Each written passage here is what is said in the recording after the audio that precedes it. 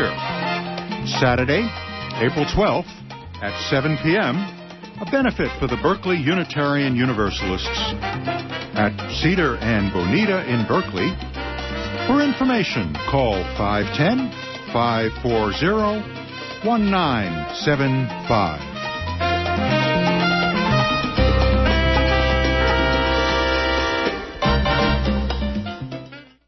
And you are listening to 94.1 KPFA in Berkeley, 89.3 KPFB in Berkeley, 88.1 KFCF in Fresno, and online at kpfa.org. The time is 3 p.m.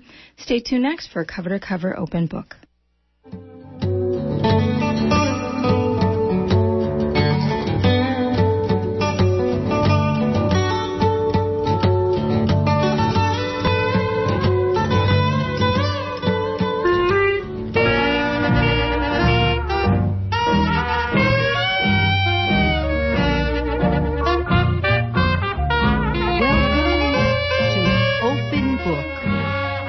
I'm your host, Nina Serrano.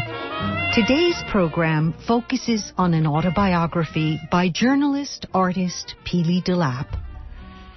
This fascinating book is the subject that we will be reading selected excerpts from. It's witty, inspiring, and fascinating. I'll be accompanied by her friend and co-worker for many years, poet Lenore Weiss. Welcome, Lenore. Thank you so much, Nina. I'm delighted to be here to celebrate Pili's life. Pili Delap, like many women of her generation, paved the way for younger women who sought to achieve their dreams and passions. An active participant of the social events of her time, Pili refused to be a second-class citizen and shoved open the doors that had previously been closed to women artists of her time. Pili Delap was born in 1916 and she passed away this last year in 2007. So to begin reading from her autobiography, A Passionate Journey Through Art and the Red Press. San Francisco, 1924. I felt pretty grown up, drawing on the tablecloth with my dad in North Beach restaurants when I was 8. Emulating his wicked pen, I enjoyed caricaturing unsuspecting diners. Wes's caricatures, some kindly, depending on his subject, most of them cruelly accurate, were a big part of my childhood education. Tiny, dark-haired, and stylish, my mother Dot was usually caricatured as an angry mouse in a chic black hat. More seriously, she posed for his ads as a housewife or elegant shopper, but she was typecast as a foolish, flighty little thing ruled by her emotions. Her talent as a pianist was dismissed by friends and relatives as amusing but unimportant. But she loved jazz and played by ear, emulating such great pianists as Fats Waller.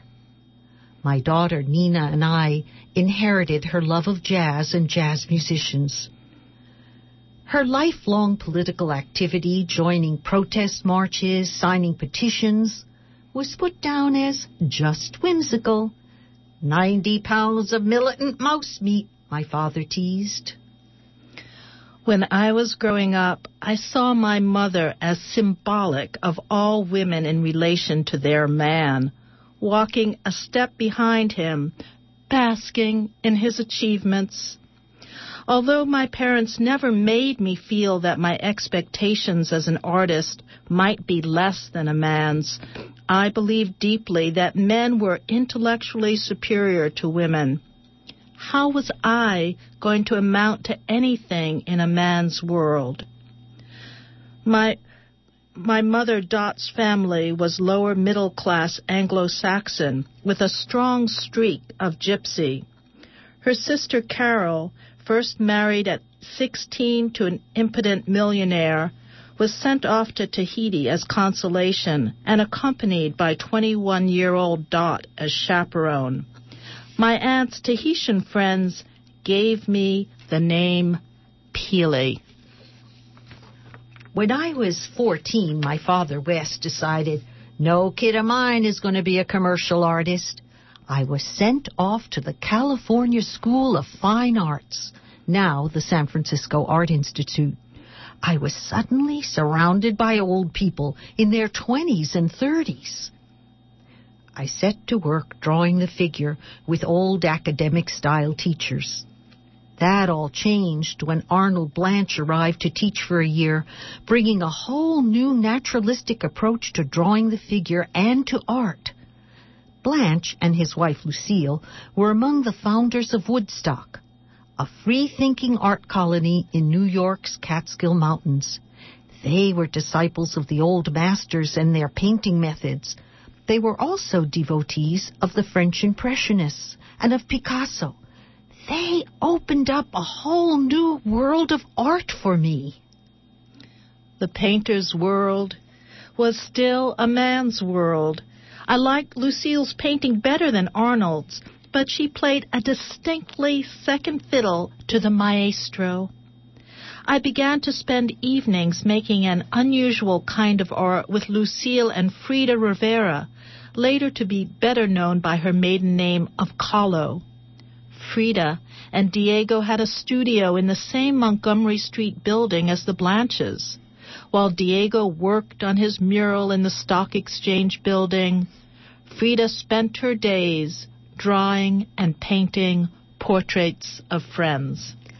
Let's draw the bloodiest thing we can think of, Frida would say in her limited English, setting the mood. Chain smoking and roaring with laughter, we set ourselves themes such as maternity. I drew a voluptuous woman with flowing red hair and 5 breasts nursing 5 babies of different races. I was becoming a fine artist under the influence of Lucille and Frida. The Blanches invited me to spend the summer in Woodstock before going on to the Art Students League in Manhattan the following fall. I was to study with their maestro, Kenneth Hayes Miller, and with Charles Locke, master of lithography. "Keep your knees together," were my father's farewell words. A little late for me. The Blanches lived in the Maverick Road settlement, 4 miles from Woodstock. Wes and Dot came east in 1931 to see how I fared that summer and to enroll me in the Art Student League in New York. The league buoyed my confidence and enthusiasm with its wonderful atmosphere of turpentine, oil paint, plaster, and ink, and the excitement of learning, seeing painting with new eyes, becoming part of the world of art. I joyously ground down heavy lithographic stones. Charles Locke, head of the League's litho department, would always warn us not to whistle too close to the litho stones. Saliva, like gum arabic, left white spots. After the image is drawn with grease crayon or ink on the prepared limestone or zinc plate, the surface is chemically treated, dampened, then rolled with an oil-based ink, which adheres only to the greasy areas and is repelled by water in the non-greasy areas. Getting it right is a lot more complex than pulling prints from a wood block or copper. I was just as keen on the Kenneth Hayes Miller life drawing and painting class, learning the interesting Miller method, ways of preparing panels as the old masters did. His attitude toward women artists was typified by his reaction when I brought a lithograph to him for criticism. "That's fine," he said, "but of course you'll end up having babies." Among Miller's longtime artist friends and admirers who dropped in was Reginald Marsh. He was the great artist of my dreams. I was already bowled over by his art. When I visited his studio on 14th Street, it was clear. Here was my kind of painting at last. Lively drawings, lusty figures in earthy situations, burlesque shows, Coney Island, the Bowery, dance marathons, and freak shows. A master anatomist, he had done actual cadaver dissections. Would you like to go sketching with me at the Irving Burlesque? It's a great source, Reg said. Would I? I seized the chance to hang out with this odd, exciting man, going to Coney Island and the burlesque to sketch the people. I enjoyed sometimes acting like one of his subjects, a busty, sexy girl. There's a dance marathon over in New Jersey. Let's go, he would call. Over we'd go to draw the grotesque and depressing contestants, dragging each other around the dance floor for days and weeks to make a few bucks. I was recruited into the Communist Party and found such kindred souls and role models in the John Reed Club, an organization of communist artists and writers, amongst them William Gropper and Raphael Sawyer. One who was not a member, John Sloan, had been a founder of New Masses and taught at the Art Students League. Back in Woodstock for the summer of 1932, I moved into my own cabin behind the Blanches and found a whole new set of friends, communists and disorganized radicals living on the Maverick Road. Having just discovered jazz, I often went to Harlem with my communist friends, including Edwin Rolfe, the poet, to listen to music, to sketch, and to dance the Lindy Hop at the Savoy Ballroom. Eddie was a great dancer. We had a sweet brother-sister relationship.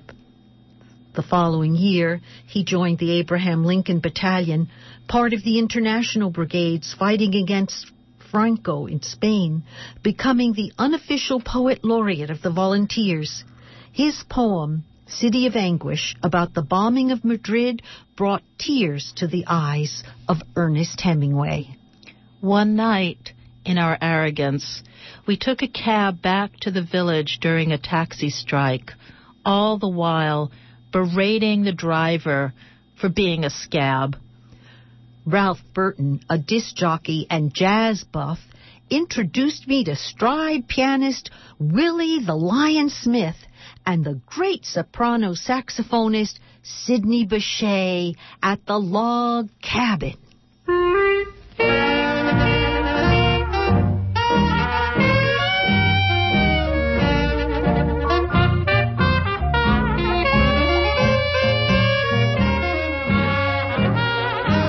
Renewed my friendship with Frida and Diego Rivera and spent much time observing the work on Diego's Rockefeller Center mural.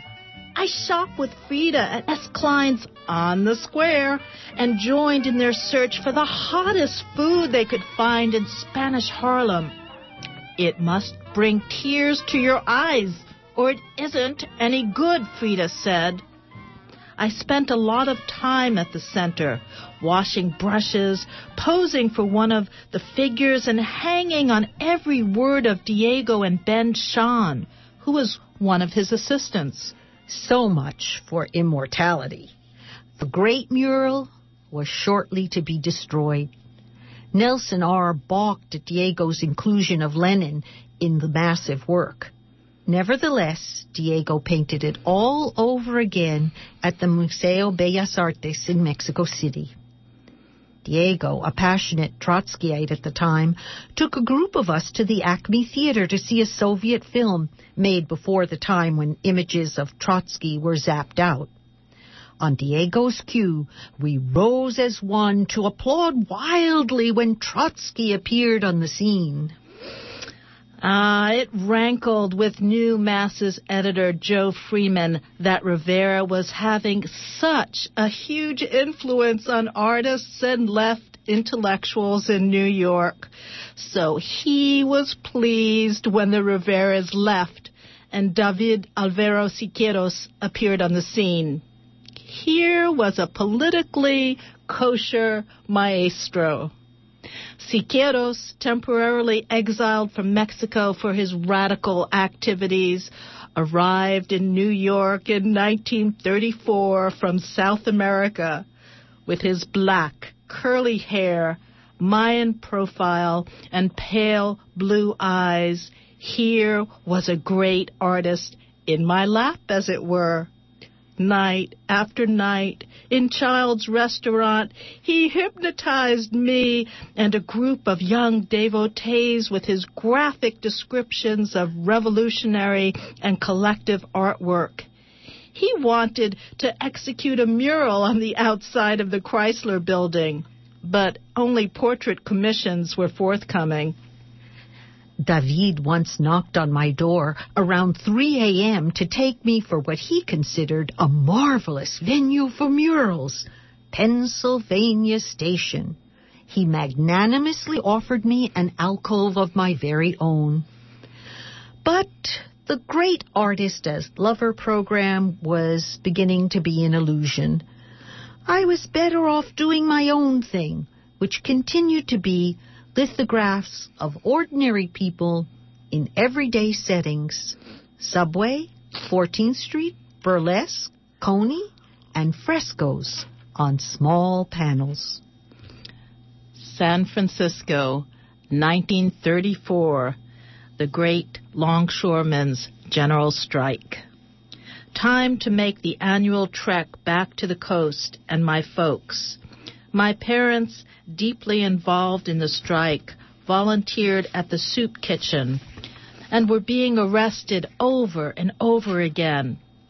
I went down to the waterfront office of the Marine Workers Industrial Union on Stewart Street, the communist maritime organization involved in the strike, to volunteer, to picket, paint posters, whatever was needed. I wound up doing caricatures and political cartoons, which would be my major art form for years to come. Sam Telford, head of the Marine Workers Industrial Union and editor of the Fossicle Head, was a short, stocky seaman who epitomized my ideal of a seafaring proletarian. Traditional, with a cap pulled down over one eye, he wore a sailor's peacoat and listed as he walked. I became Sam's girlfriend, joined the Women's Auxiliary picket line on the front, and was almost immediately arrested by San Francisco's version of the infamous Los Angeles Red Squad. I cast my lot with Sam when the strike was over and followed him to Portland, Oregon. Sent there by the party, he was to organize the workers on the Northwest waterfronts. We mounted soapboxes on Skid Row, exhorting unheeding winos to join the union. I made posters for mass meetings and a full-length, life-size portrait of Lenin that made him look as if he'd been squashed by a steam hammer when viewed from a distance in the meeting hall. It had looked okay close up in our small bedroom studio. Before setting out for Portland, I returned to New York to close the loft I lived in on Fifth Avenue near 17th Street, and excitedly confided my plans to a friend who said, "Just because Sam wears a white cap and walks like a drunken sailor doesn't mean he's the proletarian for you." How right he was. Our limited relationship did not survive Sam's affection for booze. Happily painting away, I was surprised one day by a visit from Sam, pretty drunk and waving a huge revolver. I was too naive or stupid to realize the danger. I simply told him to stop fooling around with the gun. Off it went, shooting Sam through his own knee. It was a neat shot, missing all bones.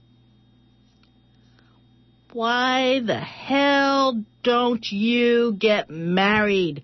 my father suggested one day, in 1935. I was 19, and he was tired of supporting me. It was pretty obvious I couldn't support myself with my art. Since I felt I'd fully lived, what was left? You just heard excerpts from Peely DeLapp's autobiography, A Passionate Journey Through Art and the Red Press, read by myself, Nina Serrano, and my guest poet, Lenore Weiss. Lenore worked with Peely for many years. Can you tell us a little about her? Oh, Peely was a marvelous person and a wonderful teacher. I knew her as a reporter over at the People's World in Berkeley, which was the Communist Party newspaper. And I had come from the East Coast to work there, and she set about training me. And I thought very highly of my writing ability, but she immediately dissuaded me of any notion. She had a red pen that she wasn't afraid to use, and she taught me and many other people the fine points of grammar, because in addition to being a wonderful artist, lithographer, cook, great friend, she was a master editor. And she also was the editor of the People's World Cultural page for many years. Another amazing thing about Peely DeLapp was that she was a member of the KPFA Local Advisory Board at a very critical time in KPFA history. And that meant that as a woman in her 80s and very close to her 90s, well, perhaps already in her 90s, she was born in 1916, she was commuting for meetings here at KPFA from Sonoma. Mm-hmm.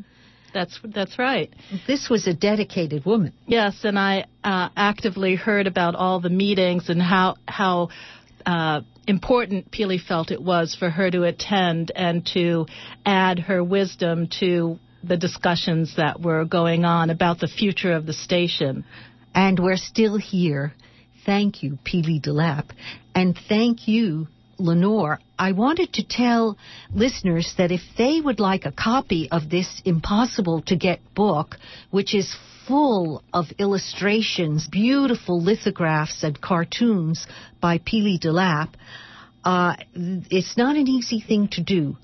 So what Lenore and I are going to do is we're going to stay at the station for another 15 minutes after the program to take your calls. We'll take your name and number, and when we're able to get a contact number of how you can get this book, because the old contact number was Peely and now she's passed away, we will get back to you and tell you how you can get this book. And it's a wonderful, I've read it 3 times. I mean, it's so inspiring. And the drawings are so magnificent. The number, the on-the-air number is 848-4425. I'll repeat it, area code 510-444-4825. And in closing, we're going to play one of Peely's favorite musicians, Sidney Bechet.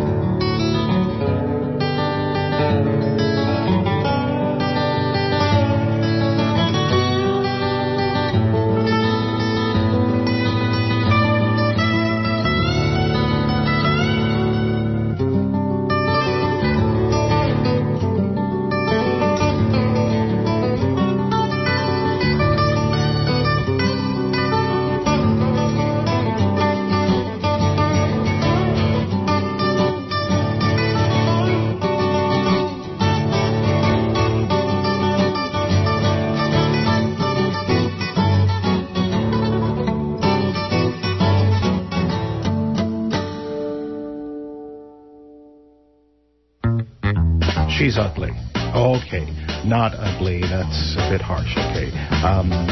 She's very unattractive, but I love her.